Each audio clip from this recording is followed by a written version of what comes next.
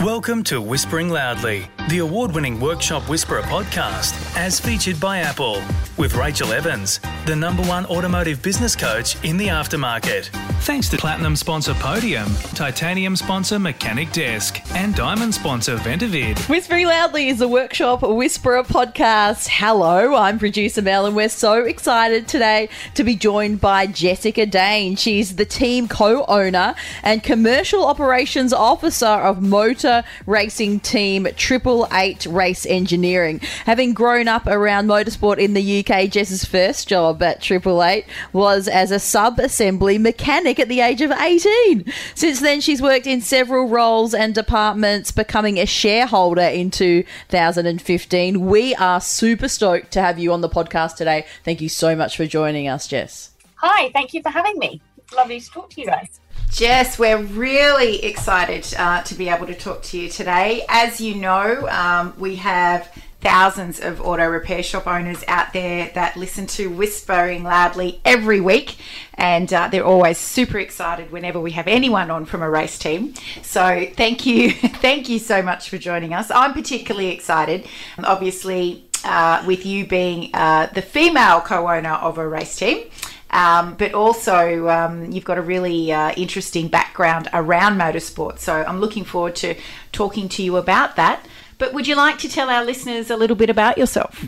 Yeah, I think that summed it up pretty well. I mean, we missed out the extra bits that I do on the side, but that's a good background. That sums it up. But these days, as well as that, I'm also working across the Australian Rally Championship as their anchor on 7 and on the TCR coverage, also on Channel 7. So doing a bit of TV work these days as well. And on top of that, I'm also doing a law degree, trying to fit in a law degree around all of that. But yeah, my background originally, or in terms of what else I've done, I've got a degree in journalism. I was a freelance journalist for a while, and then motorsport just absorbed everything that I do, and it's my life. Yes, and I love it. I wouldn't have it any other way. And you, obviously, that was born from your family's connection to motorsport. So your dad? Yes, yeah, absolutely. So he found a love of automotive and racing from pretty much nowhere. His dad was a doctor in the army, and his mother was all sorts of things, actually, everything from a dancer to a child psychologist. So he developed this love of automotive and cars and racing from nowhere. And he built that. He built on that passion, and around that, he's always held jobs in automotive. Started 888 Race Engineering in the UK in the early 90s, or around the mid-90s, in the British Touring Car Championship. So I spent a lot of my childhood at racetracks. Before he started 888, he was a very bad racing driver himself. So, well, not very bad, that's harsh. He was an amateur racing driver himself. So, yeah, spent a lot of my life at racetracks. Became a bit separated from it when he moved to Australia when I was 13. But refound my love for it when I went to my first supercars race in Bahrain in 2007. Join our free Facebook group, Your Profitable Auto Repair Shop, and join in on the conversation with auto repair shop owners just like you globally. Fantastic. And you became a shareholder of the team, and recently that shareholding's increased. So what's it like, the difference between just working around the team but actually having some skin in the game? So I actually became a shareholder when I wasn't working at 888. I had a stint in 2015 of going and working in TV production, and that was when I became a shareholder for various reasons. And it hasn't really been something that has affected my day-to-day jobs, or it didn't for the first few years. It was just something that was the case in the background. No one talked about it. It wasn't that well known.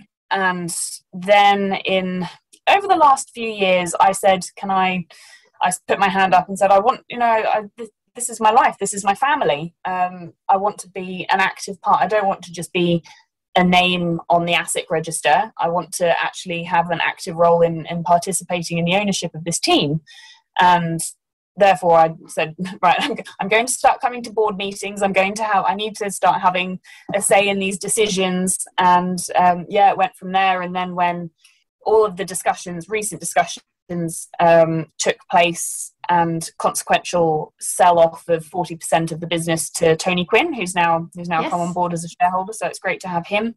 During that, I said very clearly, my goal is to be at 30%, and Jamie Winkup will also be at 30% eventually.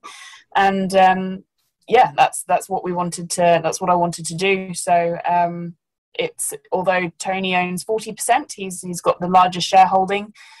I don't want to go anywhere. This is my family, and with my position as a shareholder with a significant shareholding, I feel like I'm in a good position to best look after the team and keep looking after my family. As cliche as that probably sounds. So I imagine that, when you made it known that you wanted to start going to board meetings and things like that, there was a process for you to learn the business side of what's involved in the race team, just like one of our shop owners, going from technician to owning the business.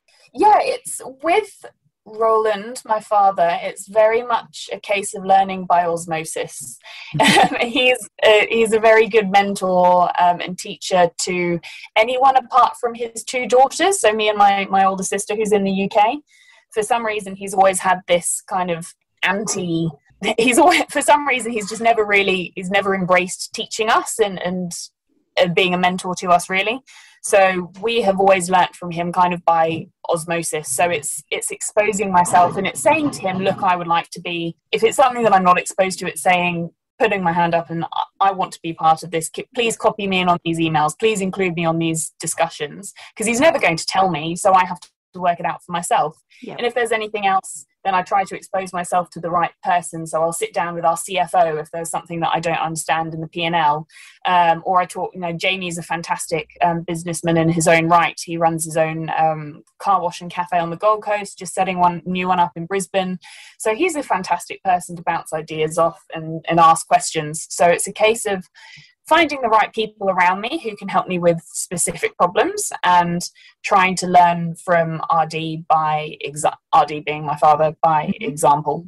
Brilliant. So for everyone out there listening, fantastic guidance there that you can be relating to your own auto repair shop is surrounding yourself with the people that have the skills that you want to learn, and knowing when you need to put your hand up and ask for help, because that's how we get the answers. So brilliant. All right, let's for a moment, if we can, talk about passion and moving out of comfort zones, because it's obvious that you have an immense passion for the sport. And a lot of our listeners, are very, very passionate about cars and about being able to do great work for their customers, but they're not always good with moving out of their comfort zone in order to take the next step. So what advice do you have, about getting out of your comfort zone so that you can go to where you see yourself in the future? It can be scary. It can be really daunting. So I completely understand that. For me, I have learnt to trust my gut feelings. So I can actually pinpoint a few key times in my life where I've had a gut feeling and it feels like I have known what to do before I've known the why. And for instance, studying law was a recent one for me. It kind of happened over a period of maybe 2 weeks of this feeling that then grew, and I thought I really have to do this. I've got to work out how to do it, and put myself in that position and do something different, because I felt like I had become stagnant. There was a possibility of my role changing quite a lot when we were hopefully going to run a third car for a female driver called Simona Di Silvestro. That unfortunately all fell through at the 11th hour.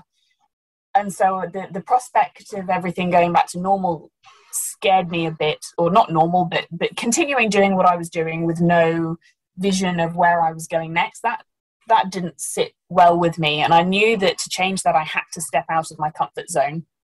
And law, this feeling of studying law and going back to university, which is scary. It was scary enough the first time, let alone the second time. Although it's much easier to be a mature student in Australia than it is in the UK.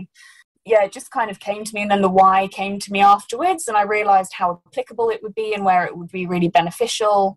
And yeah, I haven't looked back, although there are those moments, like at the moment when I'm doing 3 back-to-back race weekends and I have a research proposal due in 10 days time, and I don't know how on earth I'm going to get that done.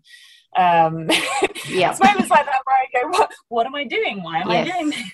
Yes. But it's in order to get out of your comfort zone, or in order to move forward, you have to get out of your comfort zone. And it can be scary, but it's always less scary than you think it will be once you start doing it. Yes, and often the result greater than what you thought it would be. Well, I hope that will be the case with my law degree. Want to find out how the Workshop Whisperer team can put your auto repair shop on the path to business success? Head to www.workshopwhisperer.com/whispering loudly to claim your free workshop success session with the team. So you're an ambassador of FIA Girls on Track Australia. Tell us about how that came about and why it's important for you to share with the next generation of young women. I hadn't actually noticed that I was one of very few females in the paddock until I think 2015. We hired a female engineer from, she came over from Germany. She'd been working for AMG. Yeah, so Romy came over in 2015. She'd been working with AMG. And for some reason, or I didn't really understand at the time why it was a big deal that we had a female engineer. And it wasn't until I looked around pit lane and saw that she was literally the only female engineer in pit lane. There might have been some back at the workshops, but certainly in pit lane, she was the only one. And that really took me by surprise. And I started to notice it for the first time ever. And I think the fact that I hadn't noticed it is really testament to our sport, that as a female, I was never made to feel like I was singled out or different to anyone. Everyone just cares about how hard you work. So I looked at, I saw that Susie Wolff, who's a former Formula One driver and now a Formula E team owner, she started Dare to Be Different in the UK in 2016.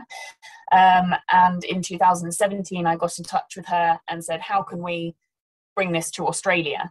There's a massive appetite for it and I would love to make it happen. So ball started rolling from there.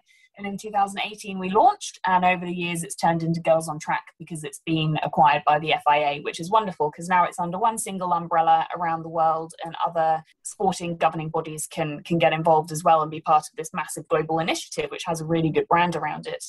But getting girls involved in motorsport through Girls on Track is such a rewarding experience. And although some of the girls who we interact with might never go and do anything to do with motorsport again, that it might have opened their eyes to be able to do something that they didn't know they could do, or something that intimidated them. If it gives them that little boost to say, actually, yeah, I can do that. I can jump out of my comfort zone, as we were just talking about, and do something that I would not have otherwise done, then that's ticked a box for me. And hopefully some of them do end up race engineering or as mechanics or even drivers one day, because I think STEM industries in general around the world, not only in Australia, can only benefit from having more females involved, because that changes the way we approach problem solving. And that really is what running cars is all about. Problem solving. 100%. And I echo your thoughts around that. On our side of the industry, in the auto aftermarket, we see more and more women coming in to even take up technician positions. We have more female auto repair shop owners, and it's only a great thing for the industry in general that we're able to have everybody being able to make the most of the opportunities that are there. So fantastic. Okay, and just finally, you mentioned that you're doing a law degree at the moment and that it kind of came from a gut feeling that you had, but it was also around you wanting to prove yourself in another field and do something different. So what's your advice to give our listeners out there when it comes to trying something new or challenging yourself in a different way when you start to feel like, you've stopped or you're getting stagnant? You'll always surprise yourself, I think. People tend to hold back from doing something that might challenge them or get them out of their comfort zone because they're scared of failure. And I put a lot of pressure on myself to do everything as well as I can, but the reality is that I'm never going to get the grades that I did last time I was a student, because then I was a full-time student, and now I'm working more than full time. I'm trying to, be part of running a business and work for Channel 7 doing broadcast, or with Channel 7 doing broadcasting in multiple different categories, and trying to do a law degree, and working with multiple charities and programs getting women involved in motorsport. So it can feel really daunting, and the fear of failure is massive, but you have to also be kind on yourself and accept that if you're going to challenge yourself, and you might set your expectations or your goals too high, you have to be realistic and kind to yourself and say, you know what, it maybe didn't turn out as well as I perhaps would have liked it, but I have to look at the wins here, and the win here was that I pushed myself and did it in the first place. So just take that step, and I can't say enough how much people surprise themselves when they do take that step, and then you're filled with pride, you're filled with this feeling of accomplishment, and it doesn't have to be a 3.5-year law degree or something like that. It can be as simple as going to a networking event that you might not have in a different life, in a different month, you might not have fancied pushing yourself to do. But if it opens another door, the chances of you having a good experience are much higher than having a completely terrible, life-scarring experience. Fantastic advice. And Jess, thank you so much for joining us on Whispering Loudly today. We wish you and the 888 race team all the best, and hopefully you'll get back to Newcastle for a race soon, and we'll be able to meet you in person. And if you want to make sure that you never miss an episode of Whispering Loudly and never miss a fantastic episode like the one we've done with Jess today, make sure you head to Apple or Spotify or Google, wherever you listen to your podcasts, and subscribe. Thanks so much for coming on, Jess. Thanks for listening to Whispering Loudly, the award-winning Workshop Whisperer podcast, as featured by Apple with Rachel Evans, the #1 automotive business coach in the aftermarket. Thanks to Platinum sponsor Podium, Titanium sponsor Mechanic Desk, and Diamond sponsor Ventavid.